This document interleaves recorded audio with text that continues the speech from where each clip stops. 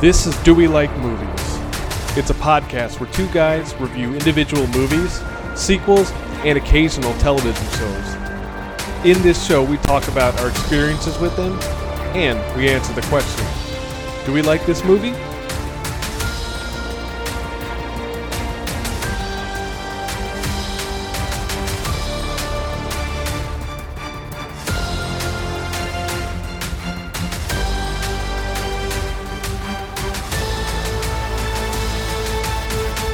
Welcome back to Do We Like Movies? I'm your host, Angel. And I'm your Bear Wench host. All right. So in case you wanted just a feel for how this is going to go, me and Javi just got on a Zoom call right now. And while I'm trying to get the wiki page open for the Blair Witch Project, I somehow mistyped and ended up on something called the Bear Wench Project, which is apparently the pornographic parody to this week's movie, the Blair Witch Project. My favorite part was Angel shared his screen, and there's 4 sequels to the Bear Wench Project. There's Angel pointed it out, there's more sequels to the Blair Wench Project than there is of the Blair Witch franchise. All right, so I'm pretty excited for this because we are discussing a movie that I've been kind of wanting to talk about on this show for years, and I'm kind of glad it's happening now. You know what I mean? Mm-hmm. So this is a movie and that came out in 99. I was 10 years old then, and it was everywhere. The commercials were everywhere, the posters were everywhere, the website was on, and I had saw it myself. It was one of those things that had filtered its way so far into pop culture, and I think because of that, I'll get into my first thoughts on it, but it really was something that I was kind of a part of. And when I finally got to watch it, it was something different. And remember when we were kids and for some reason scenes from this movie were aired on Cartoon Network, but with Scooby-Doo characters instead of Josh, Mike, and Heather? Yes.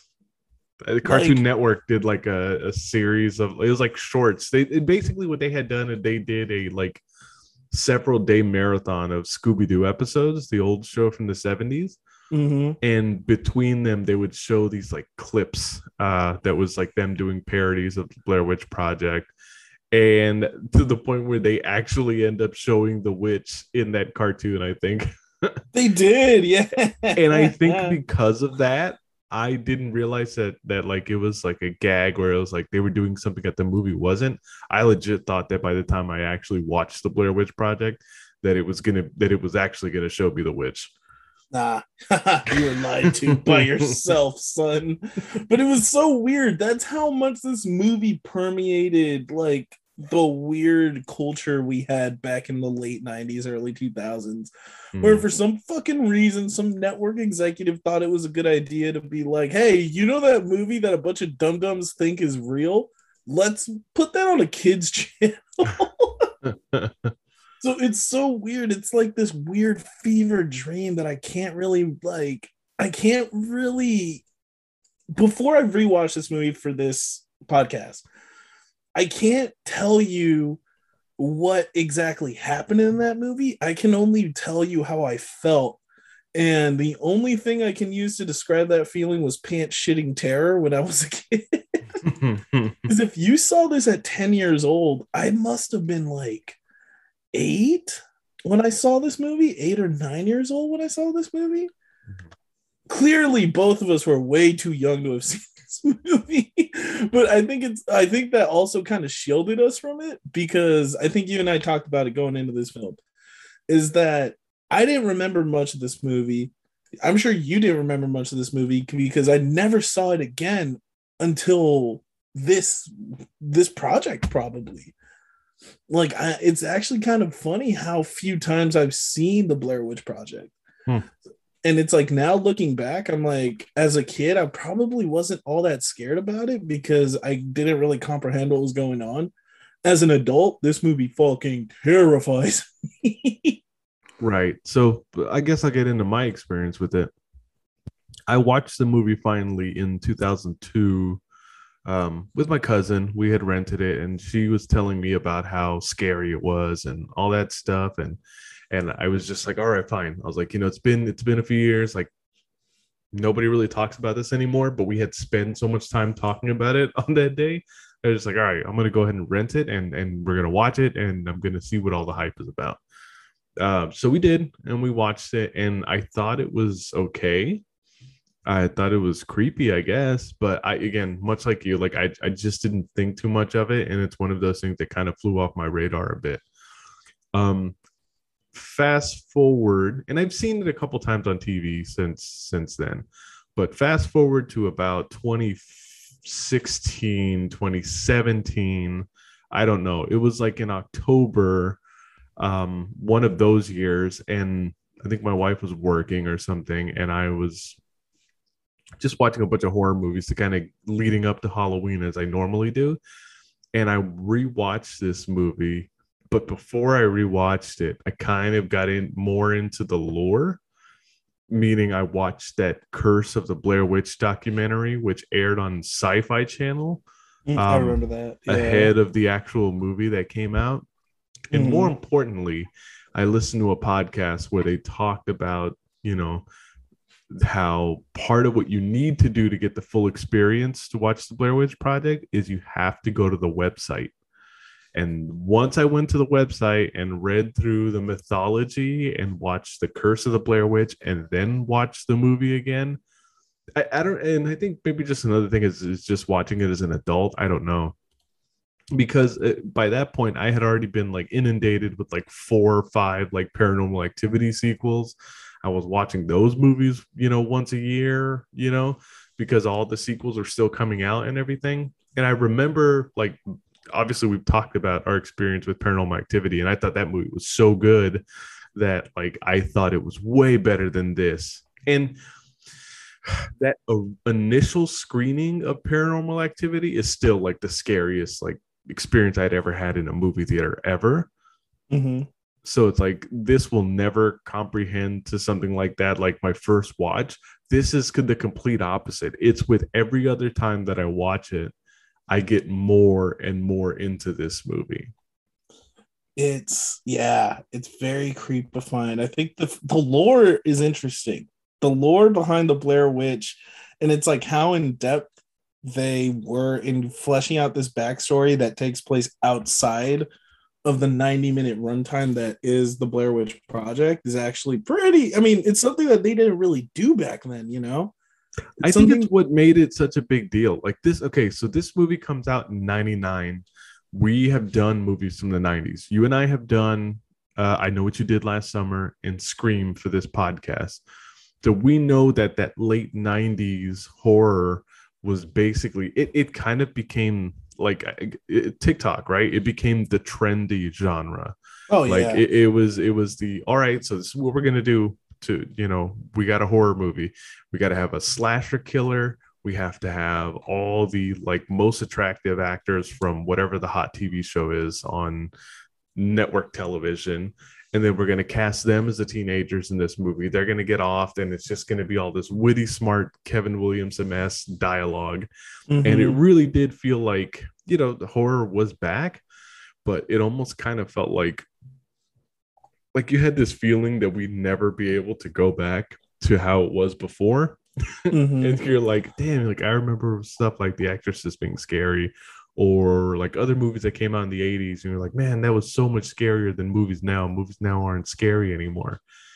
And then this kind of made its way through festivals Mm-hmm. and slowly started building the critical mass that it did once, like we were in late 99, and it just became such a big deal. The other thing too is that like at this time, like I had cable television like for the first time ever. So besides the fact that I got to watch that documentary on Sci-Fi Channel, there was also that like pay-per-view preview channel where like they would show you like clips of this movie. Oh, this Sunday it's like Blair Witch Project, and they would show like it wasn't even like a trailer for the movie. All they would show is like this footage of them uncovering like the like the film canisters and everything, and it was them talking about it. Like it was just basically done in the style of a news report, and I just remember being like so freaked out by that. So damn it, the website got taken down. it did, but if you go to the what's the Internet Archive or something like that, you can find it in Internet Archive. I don't want to freak myself out right now. We're recording this episode late. Well, don't worry about it, because I'm actually looking at that page right now, and I'm going to get into the mythology before we start getting into the actual story of this movie. All right. I know nothing about the mythology, so this will be actually really fun to get into, where you're going to get a very cold reaction from me. Or, I should actually turn off my video, unless you're recording me for podcast funsies. Oh. Okay, so you can refuse to click the link, and then I'll explain to you the timeline of the event. No. Some of these are done in the movie itself. So the movie revolves around three. Should I click on mythology? So the movie revolves around three student filmmakers. In Maryland, Heather Donahue. Heather's the only one who you get her full name, but Heather, Mike, and Josh are the three college filmmakers. It's really bizarre to have like just a 3-person crew filming a quote unquote documentary. But this is what kind of works for this movie is the fact that I feel like these three characters, like in college, community college is where I went. I never went to university, but community college projects, I've always had like these type of people part of like class projects that I've worked on. So it's just the relatability of these three characters is kind of like one of those things that that does like it grounds you in the reality of this movie. But okay, so they are considered part of the mythology on this website. So I will start with the very beginning of the timeline of the history of the Blair Witch. So it starts with in February of 1785, several children accuse Ellie Kedward of luring them into her home to draw blood from them. Kedward is found guilty of witchcraft, banished from the village during a particularly harsh winter, and presumed dead. November 1786. By midwinter, all of Kedward's accusers, along with half the town's children, vanish. Fearing a curse, the townspeople flee Blair and vow never to utter Ellie Kedward's name again. Ooh, can I get the next one? Because I want to practice my true crime voice. Sure. November 1809. The Blair Witch Cult is published. This rare book, commonly considered fiction, tells of an entire town cursed by an outcast witch. 1824. Burkittsville is founded on the Blair site. August 1825. 11 witnesses testified seeing a pale woman's hand reach up and pull 10-year-old Eileen Trickle into Tappy East Creek. Her body is never recovered, and for 13 days after the drowning, the creek is clogged with oily bundles of sticks. Ew, that's creepy. Yep. All right. So March 1886, 8-year-old Robin Weaver is reported missing, and search parties are dispatched. Although Weaver returns, one of the search parties does not. Their bodies are found weeks later at Coffin Rock, tied together at the arms and legs and completely disemboweled. Oh, that's what the fishermen are talking about, huh? That's right. And of course, probably, this is where we're getting to more of the modern stuff. We get November 1940 to May 1941. Starting with Emily Hollards, a total of 7 children are abducted from the area surrounding Burkittsville, Maryland. May 25th, 1941, an old hermit named Rustin Parr walks into a local market and tells the people there that he has finally finished After police hike for 4 hours to his like secluded house in the woods, they find bodies of 7 missing children in the cellar. Each child has been ritualistically murdered and disemboweled. Parr admits to Ooh. everything in detail, telling authorities that he did it for an old woman ghost who occupied the woods near his house. He's quickly convicted and hanged. Let me do the 94s, and then I'll let you finish up. October 20th, 1994, Montgomery College students Heather Donahue, Joshua Leonard, and Michael Williams arrive in Burkittsville to interview locals about the legend of the Blair Witch for a class project. Heather interviews Mary Brown, an old, quite insane woman who has lived in the area for her whole life. Mary claims to have seen the Blair Witch one day near Tappy Creek in the form of a hairy, half-human, half-animal beast. October 21st, 1994, in the early morning, Heather interviews 2 fishermen who tell the filmmakers that Coffin Rock is less than 20 minutes from town and easily accessible by an old logging trail. The filmmakers hike into the Black Hills Forest shortly thereafter and are never seen again. October 25th, 1994, the first APB is issued. Josh's car is found later in the day parked on Black Rock Road. October 26, 1994, the Maryland State Police launched their search of the Black Hills area, an operation that lasts 10 days and includes up to 100 men aided by dogs, helicopters, and even a flyover by the Department of Defense satellite. November 5th, 1994, the search is called off. 33,000 man-hours fail to find a trace of the filmmakers or any of their gear. Heather's mother, Angie Donahue, begins an exhaustive personal search for her daughter and her 2 companions. Go ahead, take it away from June. June 19th, 1995, the case is declared inactive and unsolved. October 16th, 1995, students from the University of Maryland's anthropology department discover a duffel bag containing film cans, DAT tapes, video cassettes, a Hi8 video camera, Heather's journal, and a CP16 film camera buried under the foundation of a 100-year-old cabin. Videotapes. When the evidence is examined, Burkittsville Sheriff Ron Cravens announced that the 11 rolls of black and white film and the 10 Hi8 videotapes are indeed the property of Heather Donahue and the crew.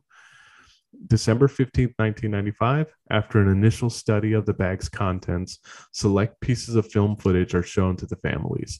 According to Angie Donahue, there are several unusual events, but nothing conclusive.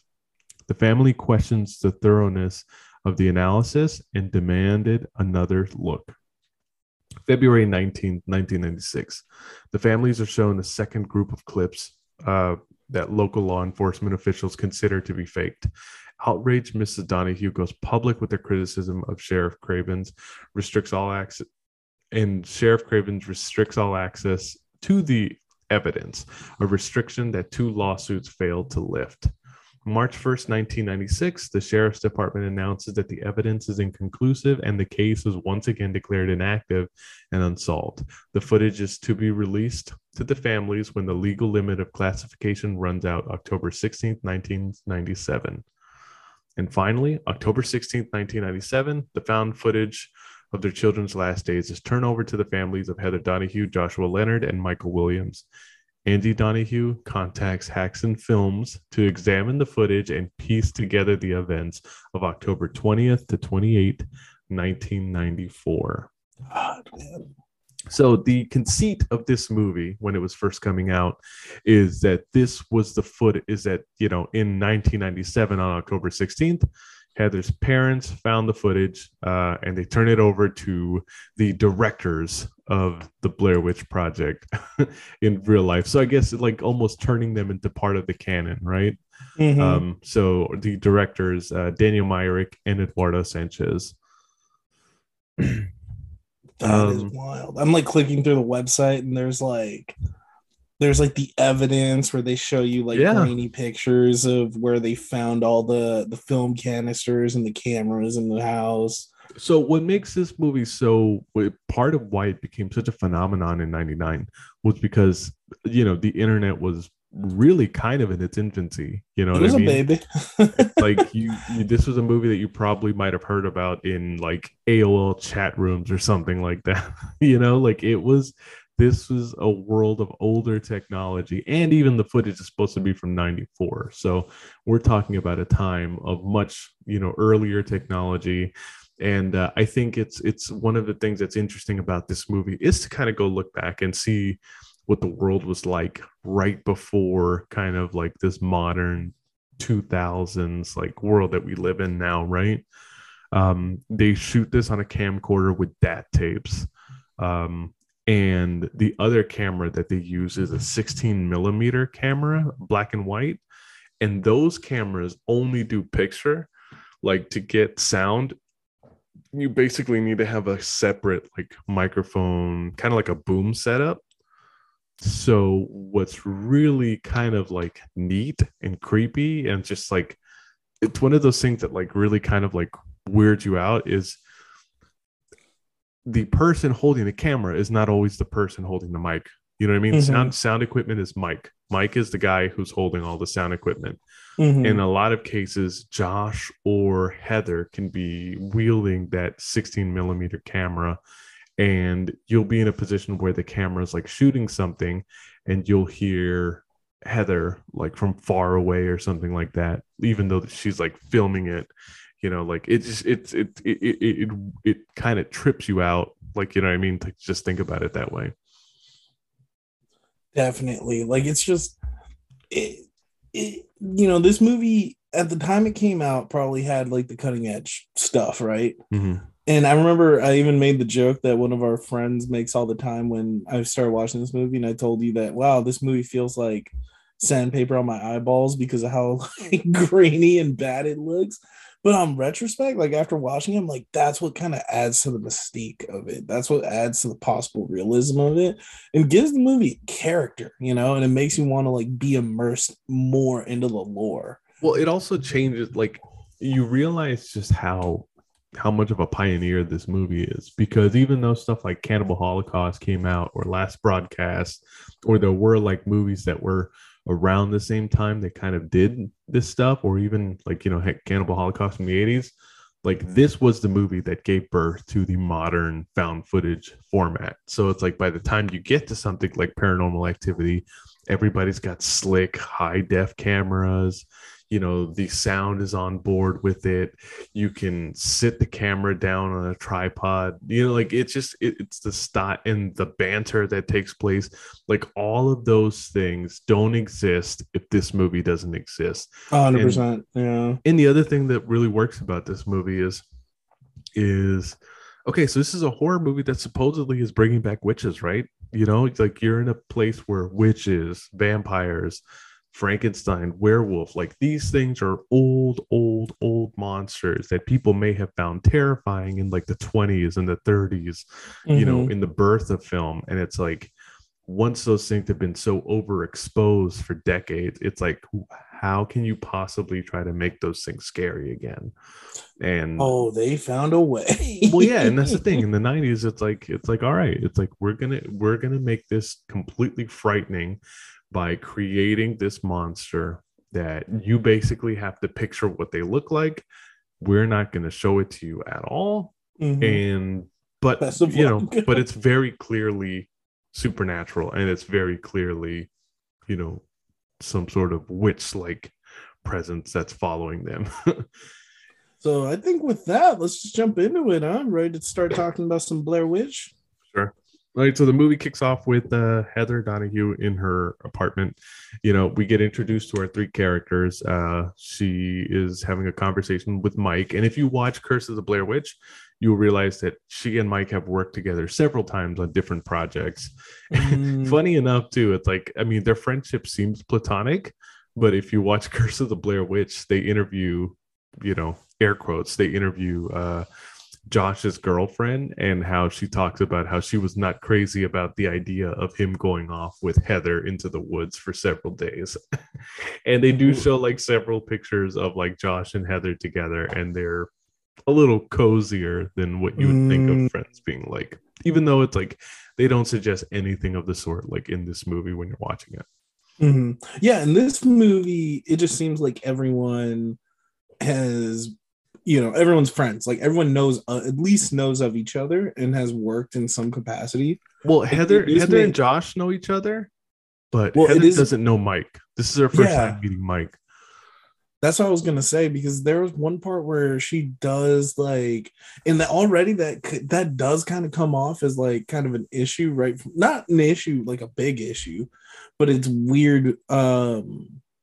It does set up like this weird interaction that then later gets exacerbated later in the film, where there's already kind of like this mistrust between Mike and Heather, and it only gets worse like as the supernatural occurrences get like continue. I feel like she kind of invites that because the first scene you get is, "Hey, it's Mr. Punctuality." It's like, I thought she said that to Josh. no, I think she says that to Mike when they pick Mike up. And I'm like, why would you say that to somebody you don't know? Or like, you know what I mean? Like, is that really like you're meeting somebody for a group project for the first time? It's like, is that really the first thing you're gonna say to them? I mean, it's the first thing I would say, but I'm me. I'm an antagonist. But yeah, as you were saying, they start making their way out to Burkittsville, Maryland. Right off the bat, just did want to mention something about interesting about the location is that, yeah, Maryland, like just that kind of eastern seaboard going into Virginia, and like, there is a lot of woods. Like there's a lot of woods, there's a lot of forests, Mhm. there's a lot of national park area that is, you know, what this movie does is it makes nature creepy. Like I think we tend to believe that because we're humans and we've built roads and buildings and cities and all this shit, that nothing can touch us. And it's like, no, you try to go survive out in the wilderness for a little bit, it will humble you. Yeah. And I think maybe that if there is a sin that these people commit, it's maybe the fact that they don't have enough respect for what they are getting themselves into by going out camping in the middle of nowhere where they don't really know, you know what I mean, like what they're getting themselves into. No, Like, because right off the bat, you're learning that one, they don't really believe in any of the Blair Witch folklore or any of the Blair mhm. Witch urban myths. And they're learning as they go. So it's not like they did a whole bunch of research and going in. The other thing that makes me laugh is that when you see Heather, she's reading a book, supposedly reading a book called How to Survive in the Woods. And funny enough, she never opens up that book to read it in the days and days that they get lost in the woods. Shut up. I buy books and don't read them. I feel like I'm being attacked. It kind of reminds me of like, for anybody who watches basketball, it's like LeBron James, who I think is a brilliant guy, and it's fun to tease him because he's We love the the man. We hate the player. yeah, it's just fun to tease him. But there is like a thing where it's like every book that he reads going into like a game, particularly like the autobiography of Malcolm X, it's like anytime that they catch him like reading something or there's a picture taken of him reading something, he's always on the first page. Or it seems like he's just getting started reading that book and he like never gets that far into it. Nah, So it's like that's the impression I get of Heather, like reading How to Survive in the Woods. the Is she very probably read the cover page and the introduction and bye, I'm going to the woods for 7 days. and I got this. Yeah, drink my own urine. I know what to do. We No, all know what to do. and the other thing too, it's like, do they even know how to read maps? Do they even know how to follow the compass? Like there's not enough about these characters that makes you believe that they both respect what they're getting themselves into and have an idea of how to get themselves out of it or a good back out plan if it does not Mhm. work. And you can blame part of that on being a college student, I guess, but it's Being young, dumb, and full of cum. um so we get the banter of them getting together. They go to the grocery store. You see the marshmallow gag where she's just like pushing the camera into the marshmallows. But then from there you start getting the interviews of the townsfolk of Burkett. I love the townsfolk interviews. I Yes. want all townsfolk interviews to be this. And funny enough, I think they're all of them were instructed to tell the stories that they were telling, I believe, with the exception of one person. And you might be surprised to find out who that person is. Really? Yeah. So I you want get the to. two fishermen, you get Okay. the grocery store owner. He's the one who tells the story about Rustin Parr, which is the Hmm. guy who was kidnapping, and you notice it's kind of the older people that tend to know the story. You get the guy who's like, I don't know, sitting in his driveway or whatever, or standing in his Hmm. driveway. They talk about how his grandma used to tell him like the story to get him and his brother to go to sleep. Yeah, That because the the witch Blair was Witch would coming. come around and get them. Yeah. I feel like um, every culture has the witch that'll come get you. For us, it's La Llorona. and then you get to the younger kids and they're like, like, "Oh, I don't really know about that." And then one of them goes, "I have a friend that goes to Blair High School." And it's just like, it's, you could tell it's like an older folks tale. Yeah, But the definitely. person, so there's now we have, the last two people. We have the mother with her child, um and then we have Mary Brown, who is like the crazy old lady in the trailer. She's the crazy cat lady from The Simpsons. Yeah. And she's basically set up. It's like it's of course she saw the witch. Like she looks like a witch. She's got a bony face, and outside of her house, the fence like looks exactly like those like stick figures that they're gonna find in the forest later. Hmm. And she's the one that tells the story about like having found, like seeing the witch and seeing what it looks like and all that kind of stuff, and seeing that she was all furry from head to toe and kind of looked like a horse, had a weird face or whatever. And they kind Like of like don't believe her. And they kind of that, tease her as they leave her house. and it's like, you fucking idiots. She was probably the most right out of all. And a lot of the, really this movie had like a 30-page script or something like that. So much Mhm. of this movie is improvisational. And I think it's kind of like what the magic of this movie is. But Wait. funny enough, the person who, basically ad-libbed like their entire story was Mhm. the mother with the child. Um, Really? and it's That's what I funny. figured. Yeah, she made up the story about the Blair, about, something that happened to a couple kids that got lost.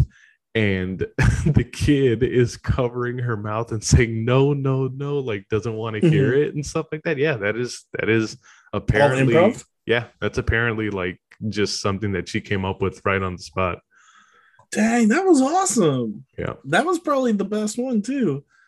No, one thing before you get off topic, it was interesting hearing Mary Brown talking about the what the Blair Witch looked like, how she looked like this half beast, like furry creature, right? Because immediately now that I'm getting involved in cryptids and like learning more, thanks to Lost Podcast on the Left, but also like other podcasts and kind of like thanks to TikTok, actually. I don't know if this has happened to you yet, but have you found your way on the Appalachian TikTok yet?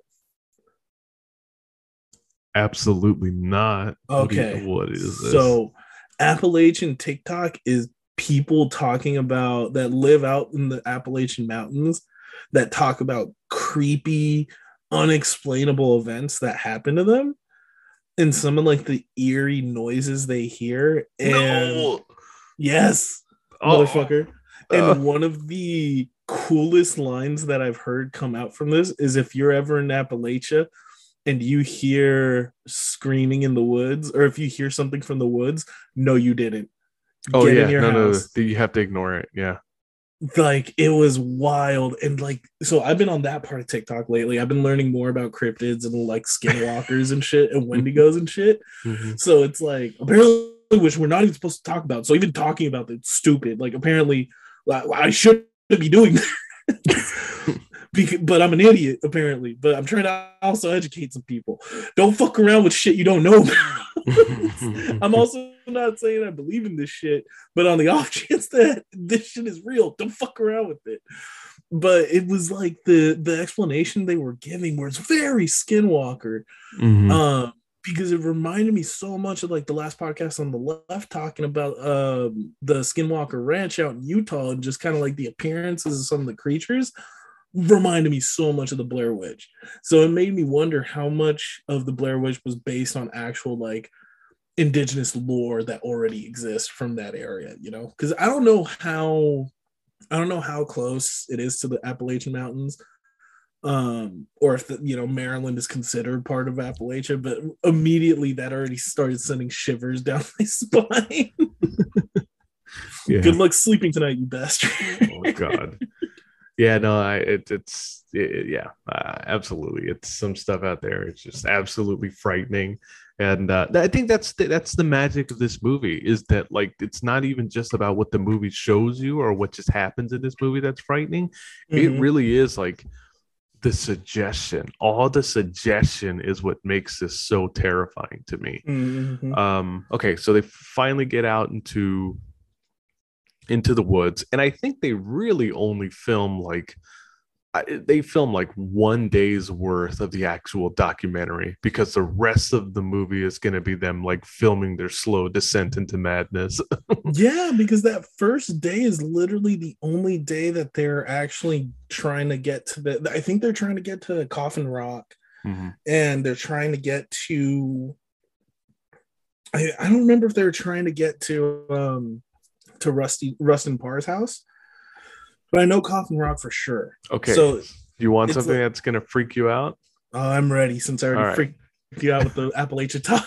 Well, no, because, okay, so the Rustin Parr house shouldn't exist because after Rustin Parr had admitted to his crimes and after everything was discovered, the townspeople in like a blinding mob like Halloween kills type of mob. They basically went full Haddonfield and burned this guy's house down.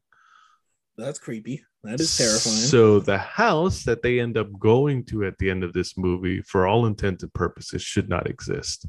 And if you want to take it a step further, the footage that is found a year after these kids get lost in the woods in 1995 is apparently found in the foundation of a 100-year-old house. So it is very likely that the foundation of Rustin Parr's house is under the foundation of Rustin Parr's house is where this footage was buried. And it just goes to show you that something supernatural did in fact happen in the woods to them. Oh my God, that is so terrifying. I love it. This movie has layers to it. And it's like a puzzle box. It is the fact that it's got so much room for interpretation and so many different like conspiracy theories that you could like have around it. Like, you know, there's like the people who think the theory of, you know, that they weren't really looking for the Blair Witch and that in fact it's like Josh and Mike that were actually like luring Heather in the woods to kill her. The one I was kind of like, you know, that I like more is the one that Josh basically sets them both up, and he's the one, or like Josh is like the guy who makes a deal with the witch and like gets them both set up to die or whatever. Oh, that's interesting. That's my thing, like, because he's the one who knocks over the rocks, you know, like that they kind of like they as find. A signal for her to come. Right. Yeah. Oh God. Anyway, yeah. So on that topic, so after they camped for the night, which was very uneventful, the next day they worked their way over to an old cemetery where there are those piles of rocks, which are called cairns. And looks like Josh accidentally, quote unquote, knocks one over, depending on what school of thought you are in. And that night is when they start hearing like the twigs snapping, and that's when they start feeling like something is coming around the campsite. Well, right. The kind of like the other thing too, if you're really on team, you know, Josh is the actual killer. What's it called? Josh, the first night they don't even film. It's like when all three of them are waking up in the morning, and Josh is the one telling them the story of the fact that he heard noises at night, and the fact that one of them was cackling. So it's, yep. So, you know, even before you hear the twigs cracking or what sounds like rocks banging together, you know, that second night, which is creepy because it just like it sounds both It's like like as far the nights. away and also just like loud at the very same time. Oh yeah, yeah, yeah. It's what you were talking about. It's like how they play around with sound so well in this film. And then so yeah, so it's like after that, the next night they hear more twigs snapping, and in the morning they actually find three piles of rocks. Assume is supposed to symbolize for them, right? And that morning is when Heather finds out that her map is gone, Mm-hmm. and then it's like as they're trying to hike their way back to Josh's car, I believe. Um, this is kind of like where the psychotic breaks start happening. I don't want to say psychotic break, but this is where the pressure really starts building and really starts getting to them. And Yes. it's and you have that scene where it's like Mike just kind of loses it, and he admits to Josh and Heather that he kicked the map into the water or into the creek because he didn't think it was helping them, and Yeah. he just He'll starts do that. He'll laughing do that a day or maniacally. two. Yeah, he does that like a day or two later. But Mm-hmm. but yeah, just like the next like several days when you're going in, like it's just like they're all getting increasingly angry, and it feels so real because there's parts of the day where they like all get along and they kind of make jokes, and then there's like Mm-hmm. like they're all talking about Gilligan's Island for a while, or like when they're talking about like I just want to eat this and that, like like the things that they like want to do when they get home, like it's so human, right? Like it's just you have moments where you feel absolutely like you don't have any control over anything, and then at the same time it's like you have these like bizarre moments where they all kind of have it together, but it's like you can't even really relax in those moments because you feel like someone's going to explode at someone else. It's like And everyone is constantly walking on eggshells. And I'm sure you already know about this story about the film canisters that the filmmakers would leave for the cast. mm-hmm. Yeah, so like I guess for listeners, because that's kind of how podcast mediums work.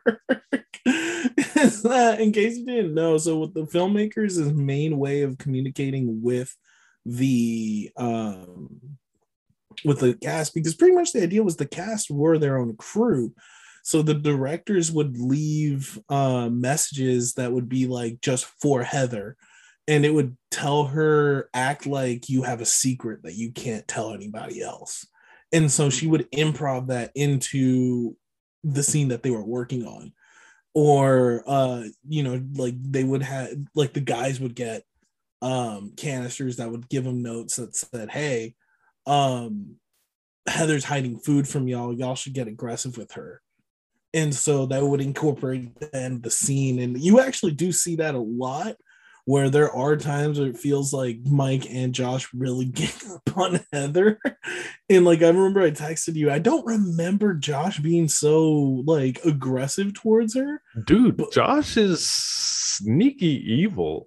he is like, and that's starting to really make me think maybe he is working with the witch.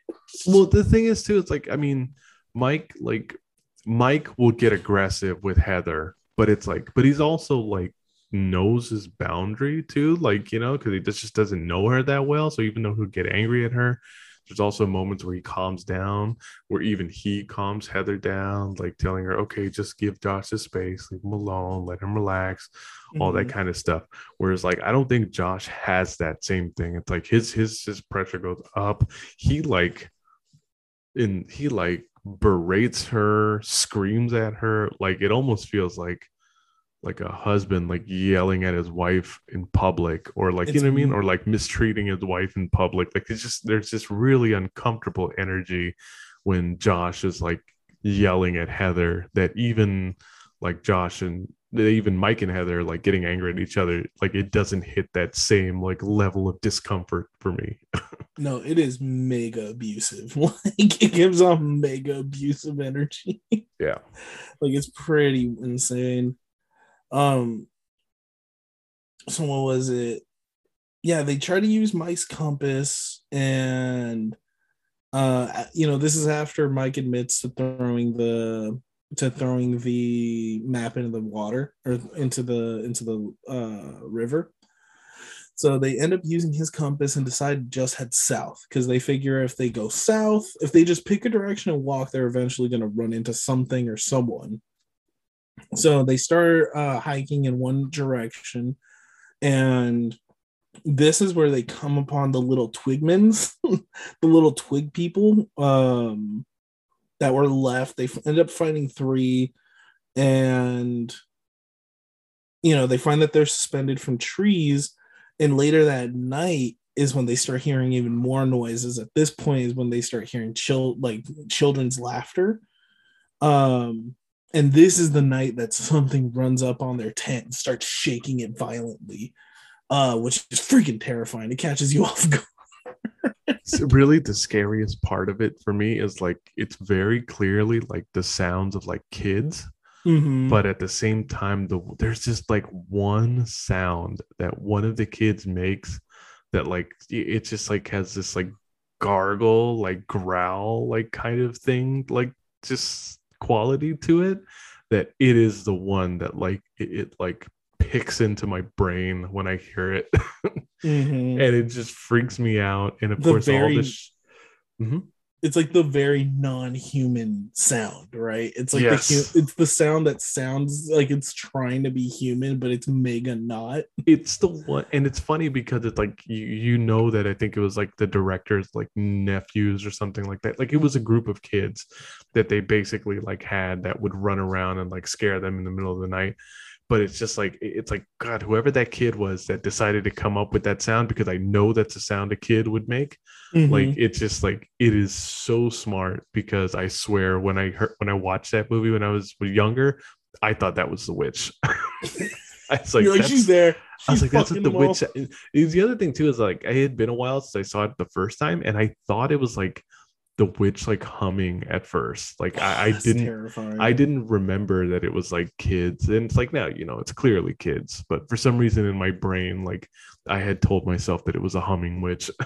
That part didn't register. No. And so this is the part where I'm gonna go back to Appalachian TikTok.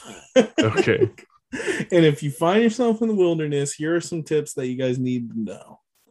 One, if you come upon shit, don't fuck with shit. If you come on kerns, stacked rocks, weird twig people, just don't touch it. Don't acknowledge it. Just keep on moving. Because the thing is, and you can argue that this is a part of, I guess, Americana mythology, where the moment you start acknowledging it is when it starts following you, it targets you, and it chooses you to be the next victim. And I believe this is why I still believe that the Blair Witch was just hunting these three because they just happened to be there.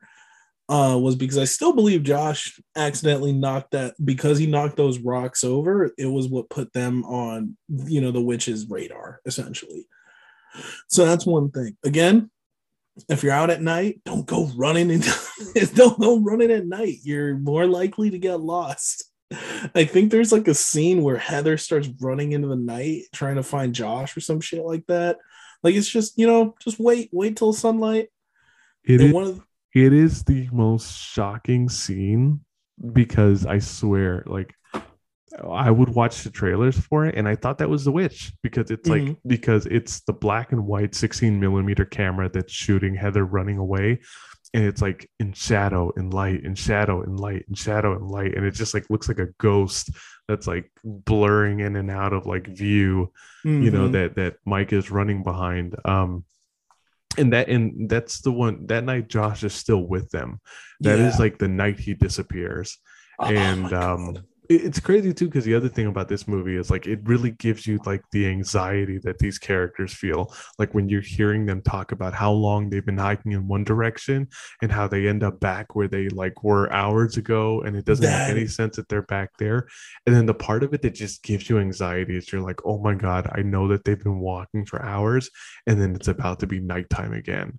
And it's like just like something like Paranormal Activity, anytime that that night is coming, it's like that things are going to get worse and something bad is about to happen, because it just keeps escalating. They do a good job of the escalation. It never gets too crazy until the very end, Well, and the funny part too is we were supposed to see the witch We were supposed to catch a glimpse of the witch, and it was actually supposed to be in the scene where the camera is running behind Heather, and when Heather screams, "What the fuck is that?" The Mm-hmm. camera was supposed to pan to the left, and you were supposed to catch the glimpse of what you were led to believe was the witch. And Mm-hmm. they basically had something. I don't know exactly what it was. I don't know if it was a person in a suit or some sort of figure or whatever, but you were supposed to see something, and the camera was supposed to point at it.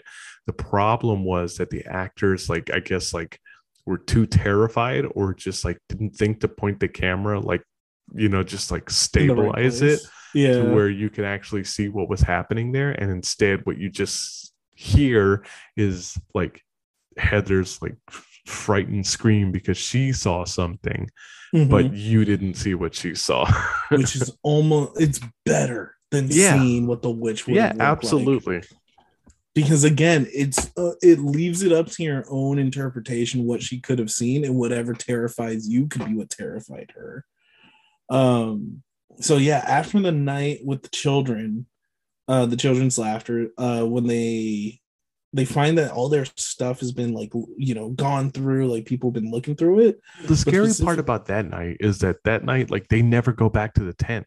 They basically just sit outside in the dark until it turns daytime. That's right. I forgot about that. And like that's when, daytime happens. They go to the camp, and Josh like has like, That's where his bag's covered in that weird slime. yeah, which the Ugh. website tells us is oil, and that's basically like, Marked you for know death, sort of thing. basically, yeah. And so later that night, or yeah, well, that's when they realized that they crossed a river similar to the one they crossed at the beginning, and but they just realized that they've just been walking in this giant circle. Hmm. And so the next morning they wake up, and this is where Josh has disappeared. Right.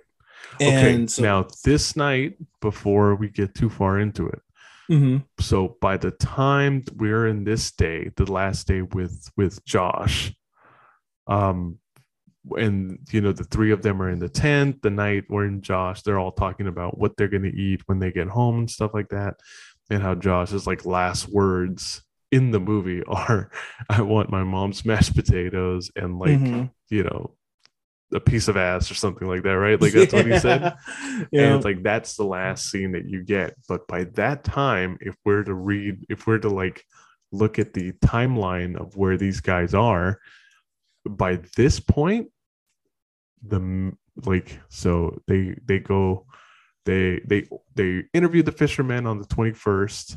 This is Mhm. like 4 days later, 5 days later. By the time that they're all like, kind of like lost and going in circles, the APB's already gone out, Mhm. and Josh's car is going to be found that night that they're all like talking about that in the tent.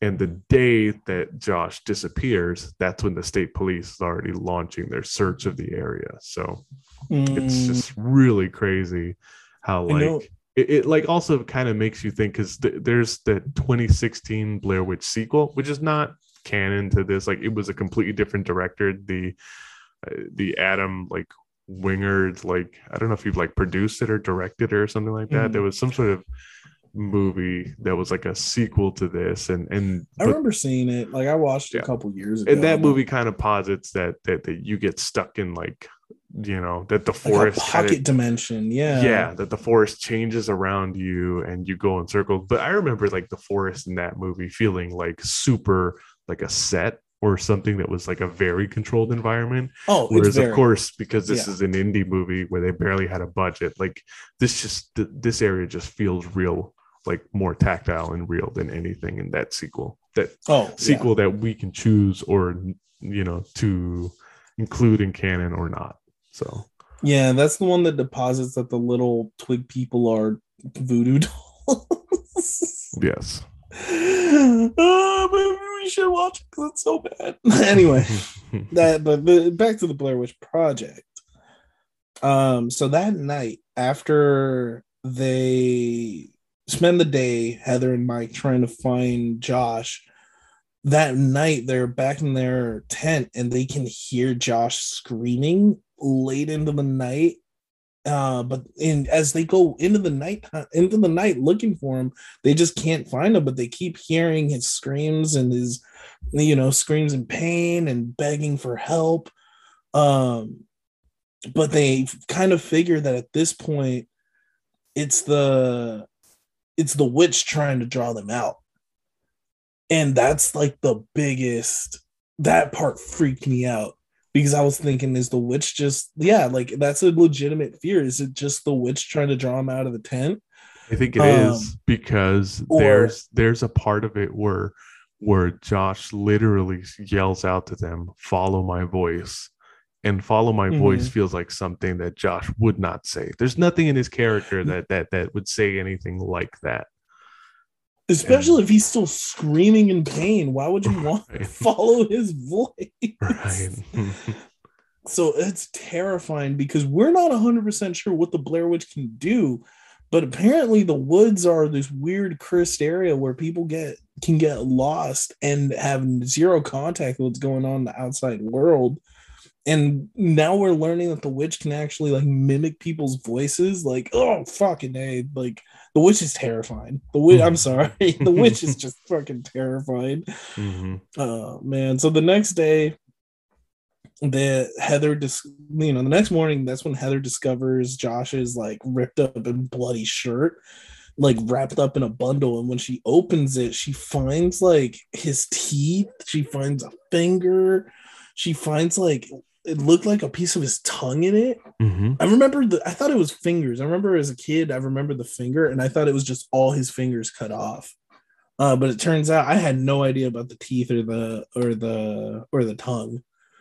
And at this point, that's when Heather, like, she freaks out, has like a panic attack due to this, but she doesn't tell Mike about it. And that night, when they're in their tent, is when we get the famous like Heather apology scene where she has the camera just like angled at her in a certain way where it just like focuses on her eyes, right? And where she apologizes to Mike and Josh and their moms and her mom, and she assumes responsibility for everything that's happened to them, and she just blames them, and she just says that she's so sorry and she's so scared because she doesn't know what's going to happen. And you just feel for her. It's like it reminds me of that scene in Paranormal Activity where Katie like just kind of resigns herself to her possession. I want to say it was like the second to last night when she was like, everything's fine, like it's fine, don't worry about it. Hmm.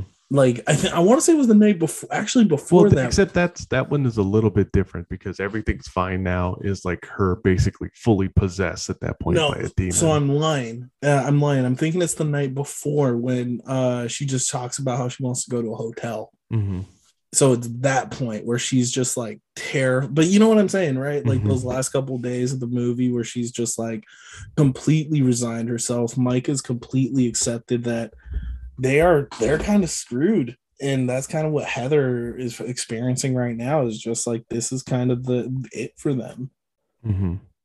And so after the apology, that's when they hear Josh crying again into the night. They end up following Josh's cries to an abandoned house that has a bunch of like demonic symbols and those creepy like kid handprints all over the walls. And then that's when they start like running through the house, and they end up down in the basement where Mike and Heather end up getting attacked by someone off camera. Yes. And Oh, and you want to know what the kind of creepiest part about all of this is? So we're watching everything through Heather's point of view because she's filming with the 16 millimeter camera. mhm. But Mike is the guy who has the sound equipment. So the sounds that you're hearing of her screaming throughout the house are actually coming from the basement. And that's why it sounds so distorted and far away when when she's like screaming and like running back and forth through the house. Oh, I hella never pieced that together. That makes sense. Oh, that is creepy. Mm-hmm. Again, So it's the simplest tricks and techniques that like you know, like when someone tell like you and I do it all the time where we talk about like a slow burn joke. It's like, you know, you hear a joke and you're like, that's funny, and then like a day will go by or whatever, or it's just like you'll be reminded of that joke, and for some reason it hits you the second time more than anything. That's this movie at like in terms of like with the horror. horror and the scares. Like nothing is gonna jump out of you, nothing is gonna like scare you in that moment. There's no music or anything like that. It's the things that you think about. And it's like, and what I find about this movie now that I watch it as an adult is every time I watch it, something about it gets stuck in my head for a while. Mm-hmm. And that is like what makes the horror in it really like potent. So as Josh gets attacked, Heather starts screaming after him and chasing, and trying to follow him down into the basement. Talk about Mike, sorry. Oh, Mike, yeah, Mhm. sorry. So when Mike is, Heather follows Mike down into the down to the basement. The final shots of the movie are as Heather rounds a corner downstairs in the basement. We see Mike put in the corner, much like the children that Rustin, what's his name? Rustin Parr, Mhm. the way he would kill the kids in his murder like hermit hole, where Mike is facing the corner so that they don't have to see the other child be killed, and then suddenly Heather's attacked. She drops the camera, and the movie just ends. No Mhm. credits, no music, nothing. Just ends with what you assuming that Heather died. Right. And then And from there you can also just like infer like what possibly happened, you know, because if you watch the Rustin Parr story in the Curse of the Blair Witch documentary, what he talks about in court or whatever when he's interviewed is that he mentions that like, or it's mentioned at some point that the reason why one of the kids was placed into the corner while the other one was killed was because, you know, like it implies that he was maybe possessed by the witch and he didn't like what he was doing. So to avoid having kids like look at it, that's why they would stand in the corner. So it's like if you also want to go to the theory that maybe Mike and Josh are both in on it to kill Heather, maybe Mike just doesn't want to see what Josh is about to do to Heather, and that's why it's like, you know what I mean? Like it's again, it's just so open for interpretation and so there's layers ripe to it. with Yeah. different ways that you can think about it or not, you know. And again, do I think that Josh is really evil? No. I think just the house stuff alone is enough to tell you that it really is a witch out there and that is really what happened. But it's just like the fact that it is so open. It's smart, you know. Like apparently like this was an ending that you know, when they did like certain screenings like leading up to the big release from Artisan Entertainment, I guess now the Lionsgate movie, but it's like Mm-hmm. just the movies that were being screened for people, there were people that didn't really know what to think of that ending, and to the point where they had created like 4 or 5 different like hokier endings where you were going to see something, and one of Mm-hmm. them even included the guy like from the grocery store who was a Rustin Parr guy, that Mm-hmm. he was going to be the actual killer, and that it was going to end with him telling them that that, see, I told you you should have gone in the woods and all that kind of stuff, but Mm-hmm. that they really wanted to stick with that original ending, and probably a good reason that they did, because I think it is an ending that just it caps off this wonderfully vague, frightening, spooky movie that people don't appreciate enough now. And I highly recommend our younger listeners go back and watch it before Halloween if they have not already. Mm-hmm. I mean, yeah, we might as well just get into it. I like this movie. Mm-hmm. Like, in case you haven't got it, like, this movie just does such a good job of world building. It does such a good job of like maintaining realism. Like, The there's no ex- big names, the there's no ex- music. it's an Like, I feel like it's an extended universe movie. The movie doesn't do the best job of world building, but the website, the documentaries, the dossiers, the books, those things help build the world. And I feel like this is one of those rare movies where if you do seek out that supplemental material, it's that material that makes this even better than it is. I just enjoy this movie. I feel like it draws on a lot of like, even if it wasn't its purpose, it accidentally draws on a lot of like mythology from the region, which is really interesting. Like, when you talk to me about Rustin Parr, I can't help but think about the Bunny Man. If you ever heard that story, about a hermit that used to survive on rabbits that killed a bunch of kids down in Virginia, actually. I think in like the 50s or some shit. It's an urban legend that later took on a life of its own now, and that not Candyman style, but it's like it started with like the story started with one thing and ended up to another completely different thing by now. But it's one of those things where it's like this movie does so much to cast doubts on you as the viewer, where you're not 100% sure what's going on, but that's perfectly fine. Like, it's just, yeah, like it doesn't pull punches at all. And the best part, no jump scares. There's no fucking jump scares in this movie. Everything is just slow burn, just ramping up the tension and making you feel eerie the entire time. All right. So, yeah, that's pretty much our discussion on Blair Witch. I appreciated the fact that we got to discuss this like kind of late at night, quote unquote, for, in terms of how we normally record these episodes. And it's definitely adds to the creep factor. Oh, yeah. My hair's been on edge. I've been on edge. My roommate's walking around the house, and this is a creaky ass house. Oh, I'm probably not sleeping for another hour. I'm gonna have to watch something funny. Thanks. I'm about to scroll through Appalachian TikTok after this. Oh yeah, freak yourself out some more. You know what? It doesn't help that this morning when I was in the office, like I actually had to go into my office, and because of COVID, like no one wants to go in yet. I'm the only one who's kind of there, like as early as I am, like before 8 a.m. Though it's like dark, it's been like gloomy and rainy and all that kind of stuff.